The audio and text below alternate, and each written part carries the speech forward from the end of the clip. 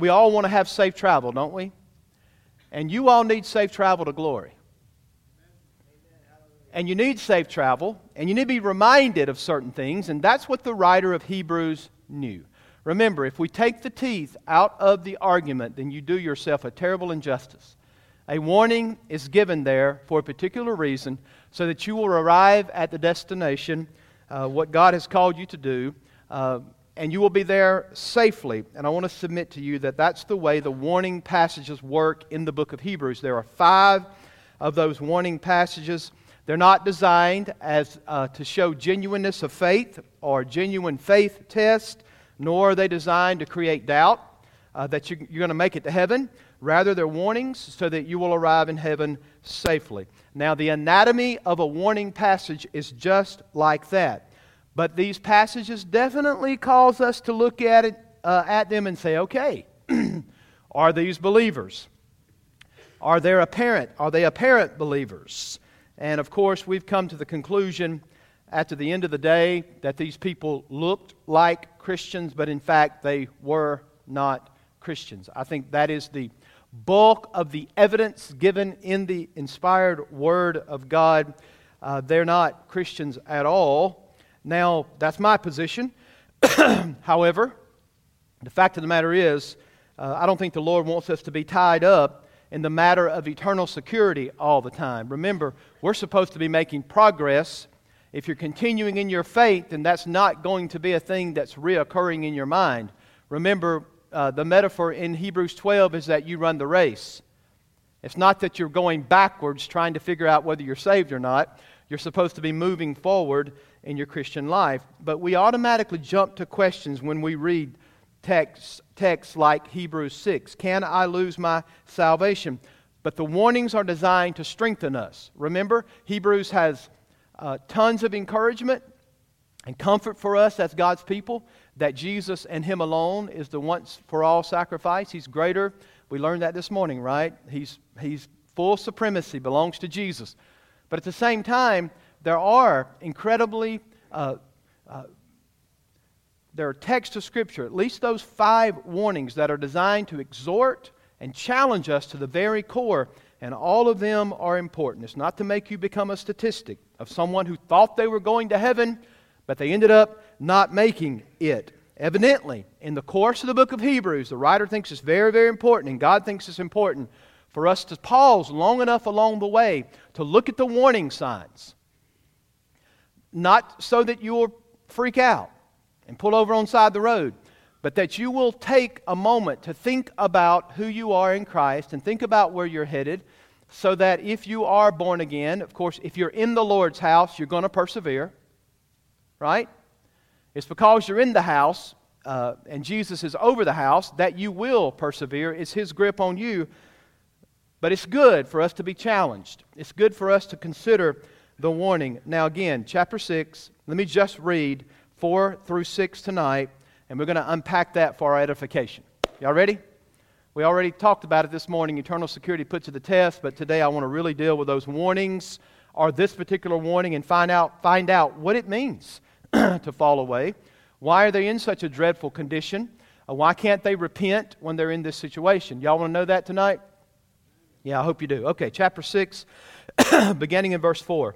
For it is impossible in the case of those who have once been enlightened, who have tasted the heavenly gift, and have shared in the Holy Spirit, and have tasted the goodness of the Word of God and the powers of the age to come, and then have fallen away, to restore them again to repentance. You notice that there's parenthetical.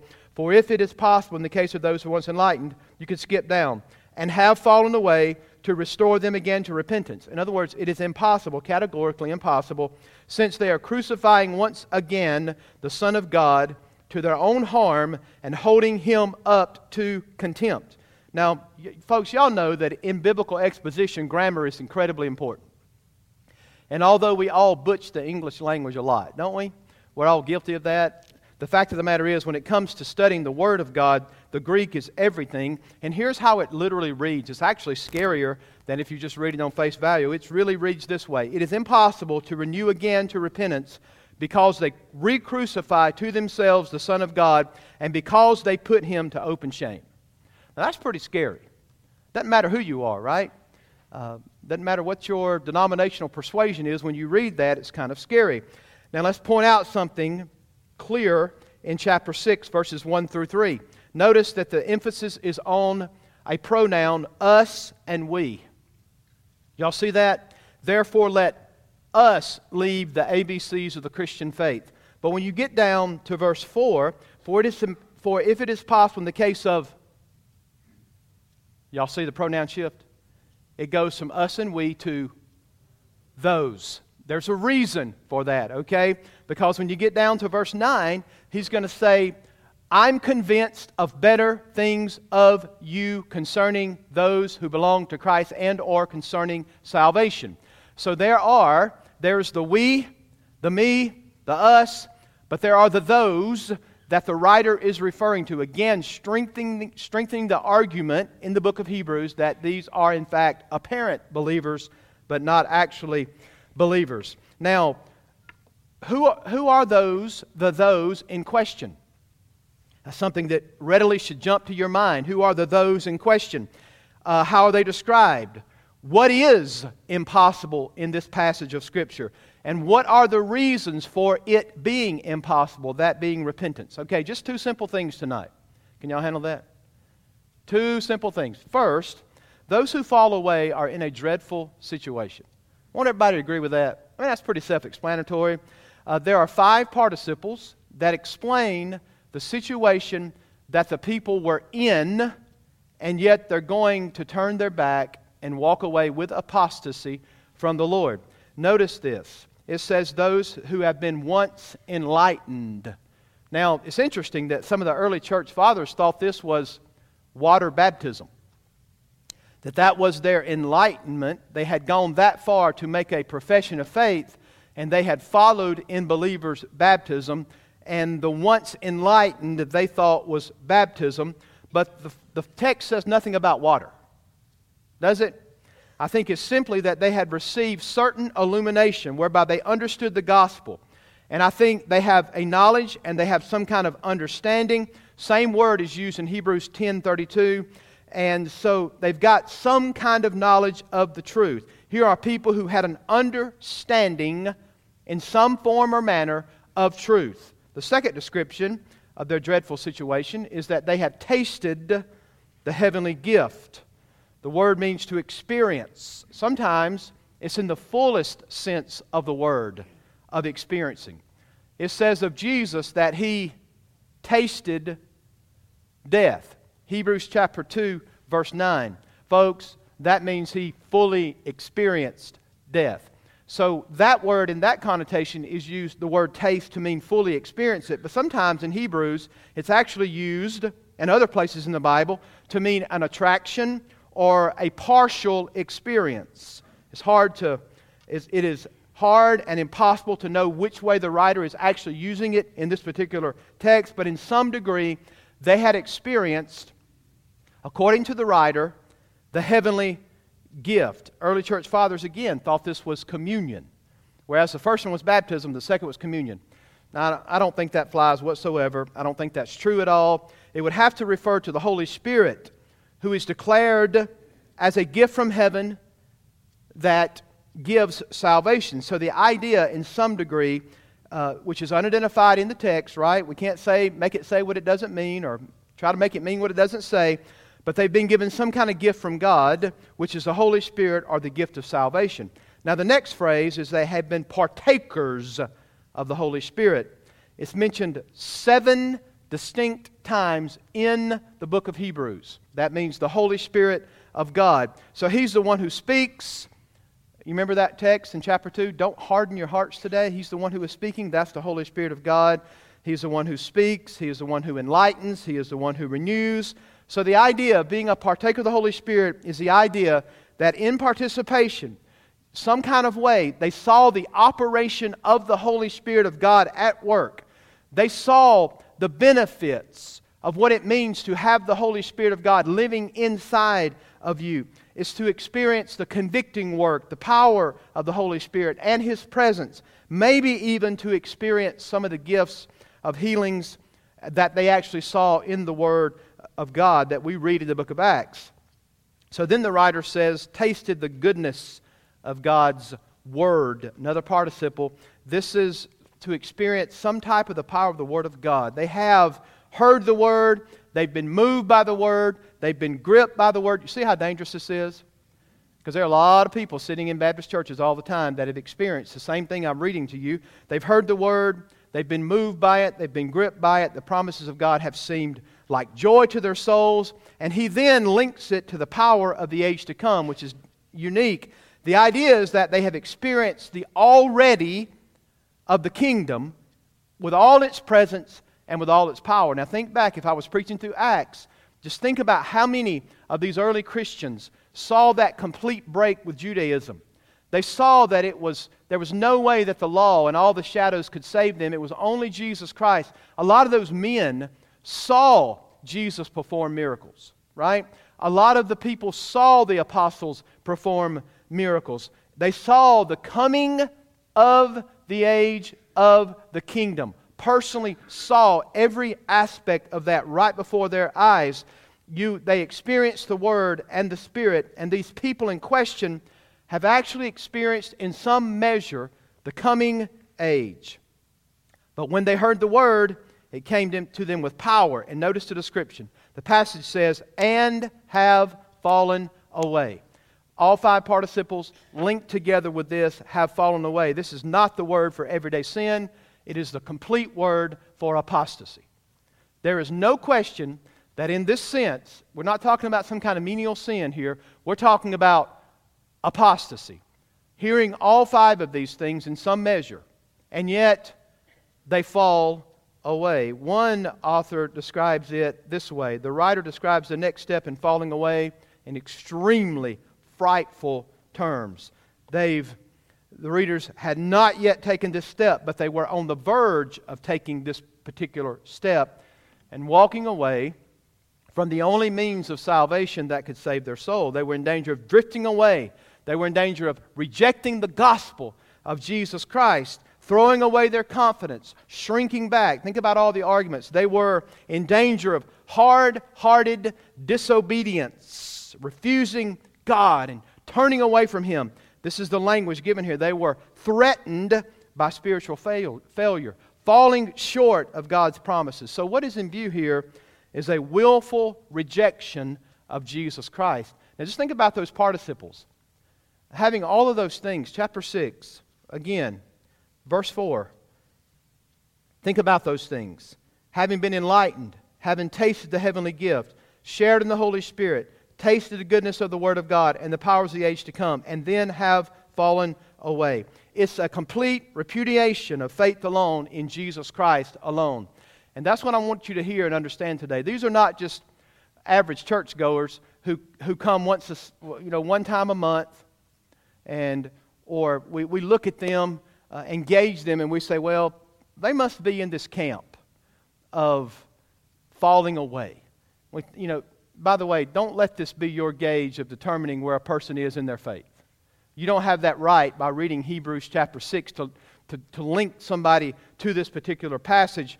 But this is not a description of a casual church attender. This is not somebody who is formally has their name written somewhere in membership, where there's just this casual contact. These folks describe people who have experienced the gospel in a way that you would not be able to tell whether they're the real thing or not. They're in everything. They've been right with everything.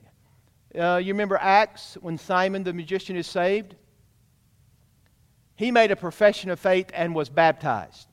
And what's the best phrase for that? He was lost as a ball in high grass, right? As a goose in a snowstorm. Think about this. Think about Judas. Seemingly 100%. Everything was fine. No one would have known that Judas was the son of perdition, and yet he was. So the description includes those who have experienced all the ramifications of the gospel that should awaken their heart to know Jesus. So realize, these people have come in contact with the living God, and yet they have fallen away. That's a dreadful situation to be in. Isn't it? It's a dreadful situation to be in. Now, here's the second thing. Those who fall away cannot be brought back to repentance. The amazing amount of contact with the coming of the kingdom of God. And my mind races back to the Jews who saw the complete fulfillment of everything in the Old Testament brought to fruition through who? Jesus Christ. And yet they appeared perhaps to make a profession of faith, come to Christ, and all of a sudden they're in this dreadful situation of falling back and going back to the law or the shadows for salvation and not the only means of salvation, which is the Lord Jesus Christ. So if they do fall away, it's impossible to bring them back to repentance. The state which he has professed and expressed is impossible to be renewed or regained for this particular person. That's the overwhelming weight of this passage. It is impossible for them to be renewed again to repentance. So these people who have experienced these things and have fallen away, it is absolutely, categorically impossible for them to regain repentance. They're in a irremediable state. That's kind of a fearful thing, isn't it? They cannot be renewed again to repentance. It's impossible. He describes this as having happened. It has happened already in some cases, but these people were in danger of it. So he's going to tell us the reasons why repentance is impossible. And these are given in the present tense. And here's the first one. They re-crucify the Son of God themselves. That's why it's impossible. They're doing this of their own volitional will. Here is the tragedy of this thing. It ought to make everybody in this room shudder and think about the warning. They're actually the people who, on the surface, have embraced Jesus and the cross, but now they stand against Jesus and the cross. Open apostasy. Reminds me, in Baptist life, of people who sit in a Baptist church for years and years and years, and then they go out and join the Mormon faith. I can't fathom that. I really can't.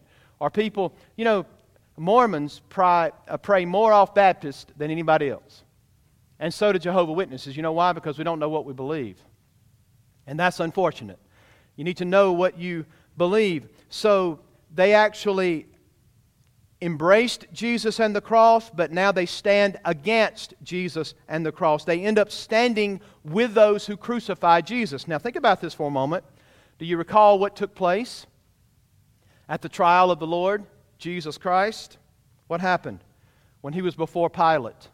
Well, let's say it this way. It was really Pilate before Jesus. Pilate was the one on trial, not Christ. Y'all do realize that, right? It's really Jesus. It's really Pilate before Jesus. But do you remember what happened? Pilate says, "Shall I release him to you?" Speaking of Jesus. And then he says, "His blood be on us and our children's children." Now, theologically, His blood covered them. But they're saying, we'll just take the full ramifications of having Him crucified. Let His blood be on us and on our children. Why did they? What they did in crucifying the Son of God, they did willingly, and they did not do ignorantly. In this passage before us today, the heinous thing that they do is not something that they do blindly, folks. They didn't do it out of ignorance. They did it 100% volitionally from their own will. They claim to know Jesus as Lord, but they are crucifying Him and saying, re-crucifying Him and saying, "Let His blood be on me and on my children because I repudiate everything I said I believed and I'm walking away from Christ." Folks, those are people who did not know the Lord. Period. It's not a loss of salvation. It's not actual believers who lost their salvation. It's not almost believers. These are people who were apparent but were not saved. These people are doing this with full, let's use this word, culpability. Folks, they had seen everything that transpired in the early stages of the church. One after one, they saw the kingdom of God manifested in their presence. They saw the power of Jesus Christ to save sinners like me and you. And they claimed to have that full knowledge. But in the end, they didn't. They understood, they tasted, they had experience, and they cannot plead ignorance. The writer says that they cannot be brought back to repentance because they re-crucify Christ and put Him to open shame. That is this. In their rejection of Jesus in their repudiation of the gospel of Christ, they're holding Christ out to open shame. Their apostasy is holding the Lord Jesus Christ to open ridicule and contempt among those who were aware of their apostasy. In other words, the rest of the church family saw their apostasy openly. They saw that they once said they were in, but now they're standing against Jesus. And some people say, well, this is only a hypothetical warning. It's only hypothetical. Folks, what good is a warning if it's a hypothetical situation?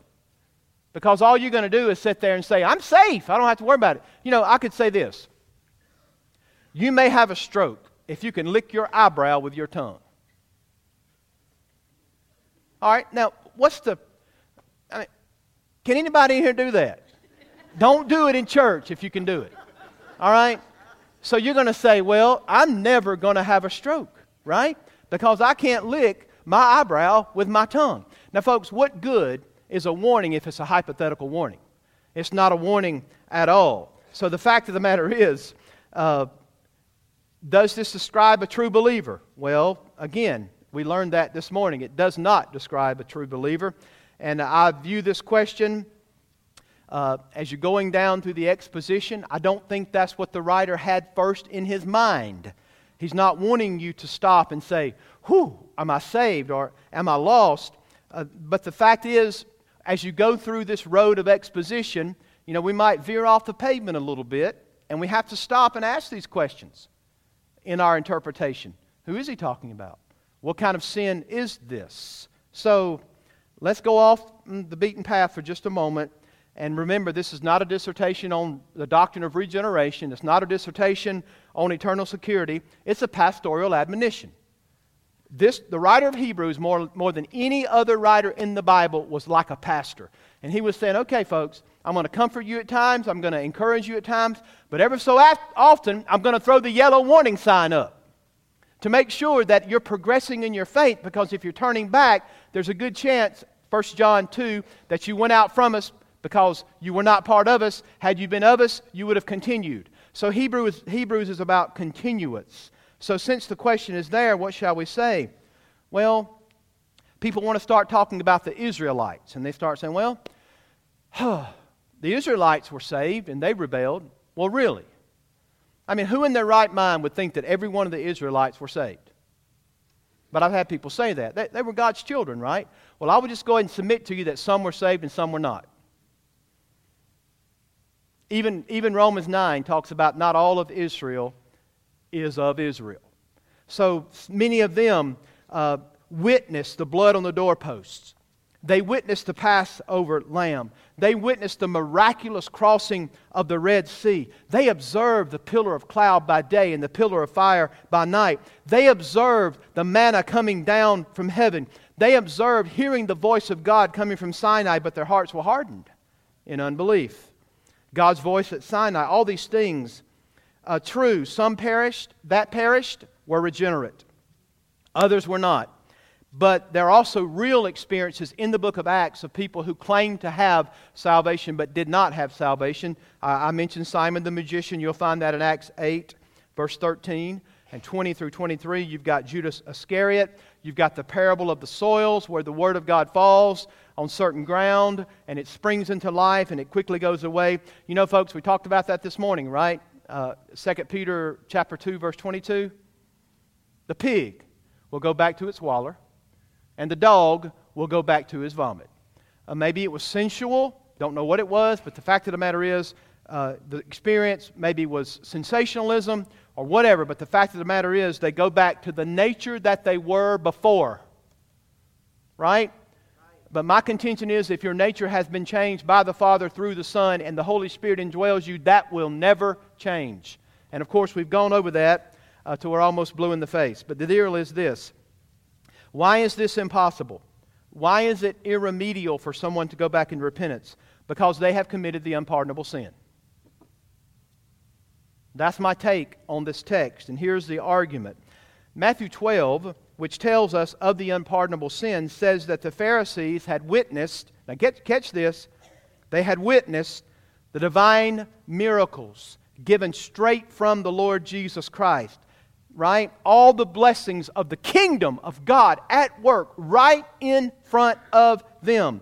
And they made a calculated refusal to credit the Lord Jesus or God in the flesh with those miracles and wonders, but instead they attribute His works to Satan. Right? Do y'all remember the text? And so the calculated refusal of the Spirit's witness brought their awesome, irremediable damnation. God calls that, or we call that, the unpardonable sin. Does that not fit extremely well with Hebrews chapter 6? Anybody want to wave their hand and deny that? Doesn't that fit almost letter to the law with Hebrews 6? They had been enlightened by their context with Christ's teaching. And folks, when the apostles taught, Jesus taught. Anybody home? Right? When the apostles taught, Jesus was teaching. When they gave the Word of God, God was speaking. They had tasted the heavenly gift by beholding the spiritual blessings of Jesus' ministry. They had been partakers of the work of the Holy Spirit by watching the Holy Spirit heal the crippled man in the book of Acts. They saw all these things. They tasted the goodness of the Word of God, both in the knowledge of the Old Testament and in Christ being the fulfillment of all the Old Testament. They had tasted the powers of the age to come, witnessing all these miracles enacted right before their very eyes. And in spite of all of these spiritual blessings, they attributed the work to Satan. And they stand against Christ and the cross, where they said they stood with Christ and the cross. Folks, that's nothing short of apostasy. That's what that is. That's not some kind of loss of some kind of covenant blessing in a future millennial kingdom. What kind of warning is that? No, folks, this is a true, real warning. And here's the deal. One statement if you want to hear it. Both in the case of the Pharisees and the apostate Hebrews, the sin is the same. It is man's full rejection of God under the full exposure of the light of the gospel. And when you're under full exposure of the light of the gospel of Jesus Christ, and you turn and walk away from that exposure, then you have committed the unpardonable sin. Amen. Right? That's the truth of the Word of God. When you have that kind of exposure, so that amounts to crucifying the Son of God all over again and subjecting Him to public disgrace. However, all right, remember, that's not the primary meaning of the text. But those questions come up out of it. Lord, am I saved? Can I lose my salvation? What's the nature of the sin if you fall away? Folks, it is repudiation and full rejection when you're under full exposure to the light of the gospel. That's called apostasy when you walk away from that. And that's exactly what they were doing in this particular text. And so let's jerk the car back on the road. All right, we veered off the road, but let's jerk it back on the road of interpretation, which was what should drive this particular text. The goal of the text is not to deal with what's a real profession and what's a false profession. Here it's a caution for every single one of us, even sitting in this church body tonight. It's not a safe thing to do to take the text as a grid to interpret everybody else's salvation experience. And when they miss 4 days out of church, we're like, apostasy. You know, they've just gone. You know, are they gone for a couple of weeks? They just drift off and they don't come back. I mean, perhaps that's the case, but you can't use this as a grid. We can't stop and say, well, they're unsavable at this particular point. You know, only God knows if they've committed this particular sin where they walk away after having full exposure to the gospel of Jesus Christ. They say they have it and walk away. So this passage is a warning. It's not a template to gauge everybody's salvation. Now, anyone here ever wandered off into a far country, spiritually speaking, but God brought you home again? Don't look at me so spiritual. Everybody's been down that road. Well, did He bring you home again? Then you're not in this group. You better thank God you're not. Well, we talked about that this morning, right? The fail-safe way to know you're going to be in heaven is the fact that Jesus Christ lives to ever intercede for you. The reason you're going to be in heaven is not because you're saved by grace and kept by your performance. The reason you're going to be in heaven is because the Son of God is continuously, constantly, every single waking minute or second is praying for you. His intercessory work. He is able to save those to the uttermost who come unto Him. Why? Because He is ever making intercession.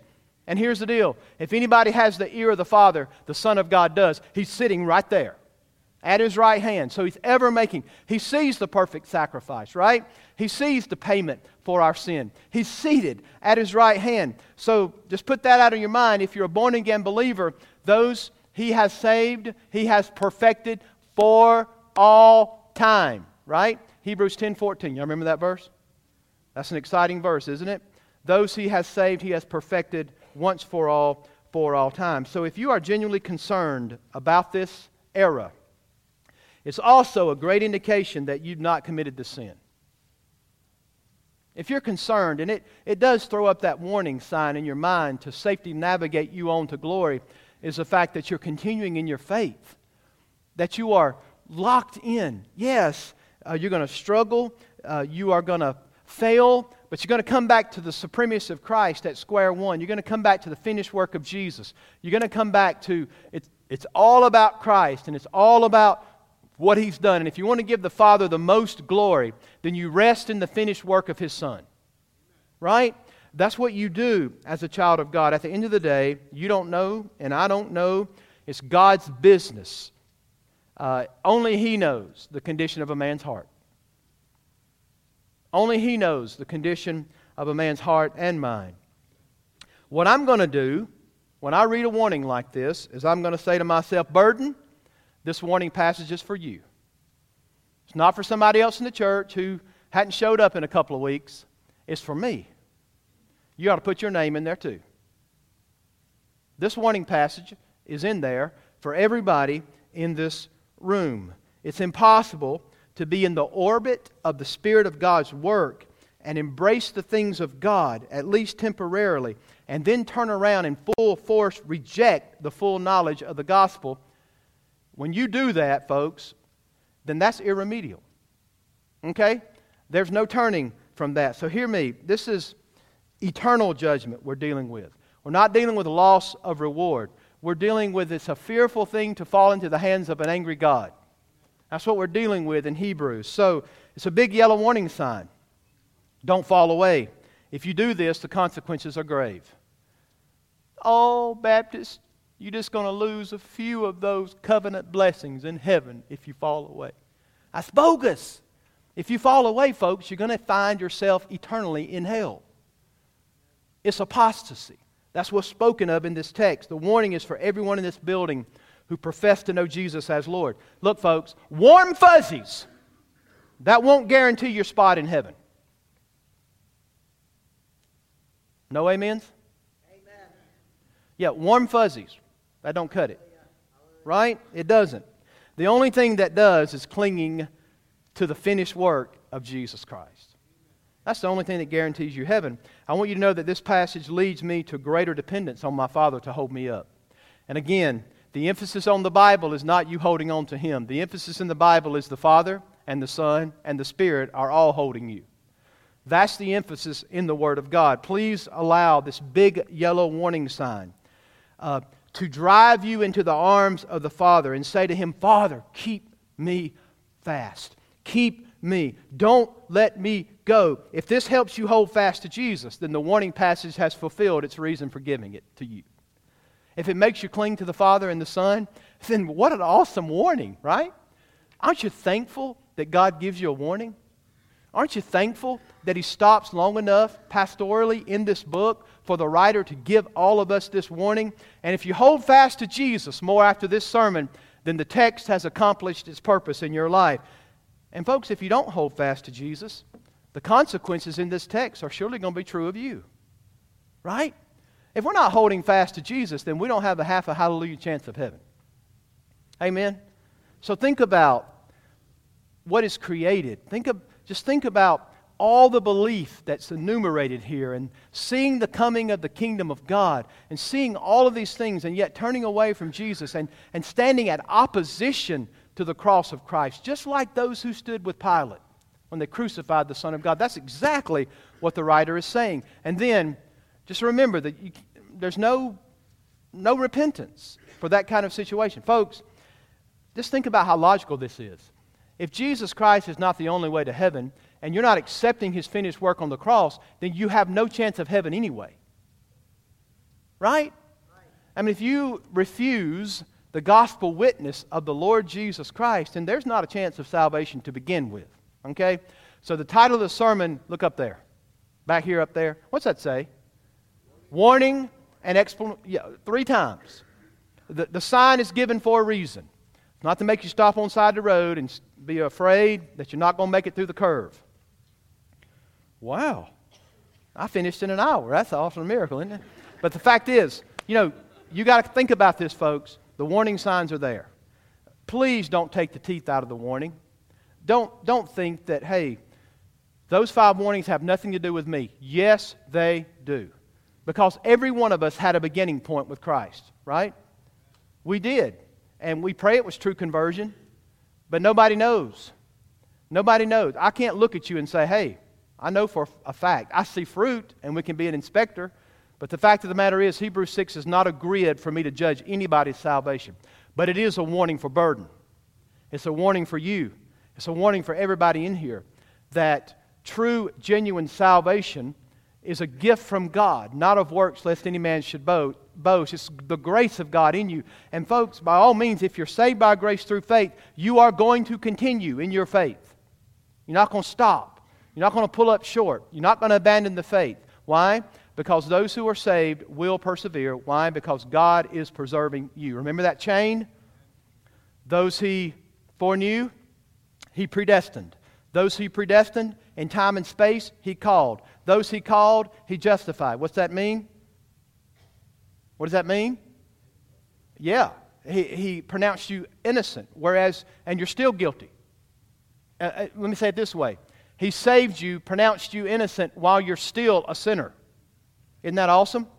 And then the Bible says those He justified, He also, and all those are, grammar students, past tense. You say, well, I'm not going to make it to heaven. Your glorification is already planned by God.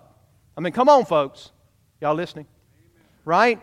So look, that's the golden chain of redemption. And I hope you'll rejoice in it. I hope that when you read things like Hebrews 6, you think about context, you think about grammar, you think about, hey, what does this really mean? Right?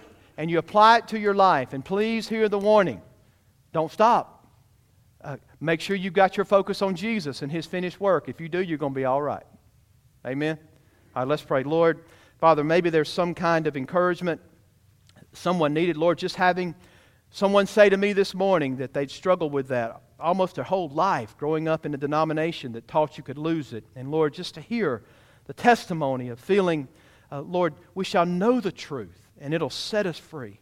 Lord, just hearing your word, Lord, does so much encouragement to our hearts. And Lord, I'm so thankful, Lord Jesus, that your grip on me is so much greater than my grip on you.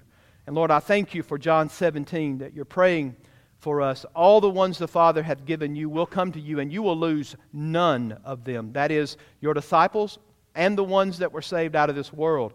And we thank you so much, Father. And I pray that this text will not be something that we just read and flippantly look at and think, well, I'm eternal secure and I'm fine. Lord, you give us this so that we see the warning signs, so that we look up and think about our destination, and we come back all the time to the finished work of Jesus on the cross. We would never want to re-crucify the Son of God and put Him to open shame. Lord, we would never want that testimony to this world because we know what you did for us. Lord, we're going to follow you. And Lord, if you don't take us to heaven, then Lord Jesus, we're just going to be damned. Lord, if you don't take us to glory, Lord Jesus, if you don't forgive my sin, if you don't cancel my debt, then I don't have a chance for heaven. And we're going to rest all of our confidence in the finished work of Jesus. And Lord, we thank you for that. In Jesus' name we pray. Amen. Perhaps there's something you want to pray about at the altar. Perhaps it's something that God has impressed upon your heart you want to talk to the pastor about, Brother Chris, any of us. You do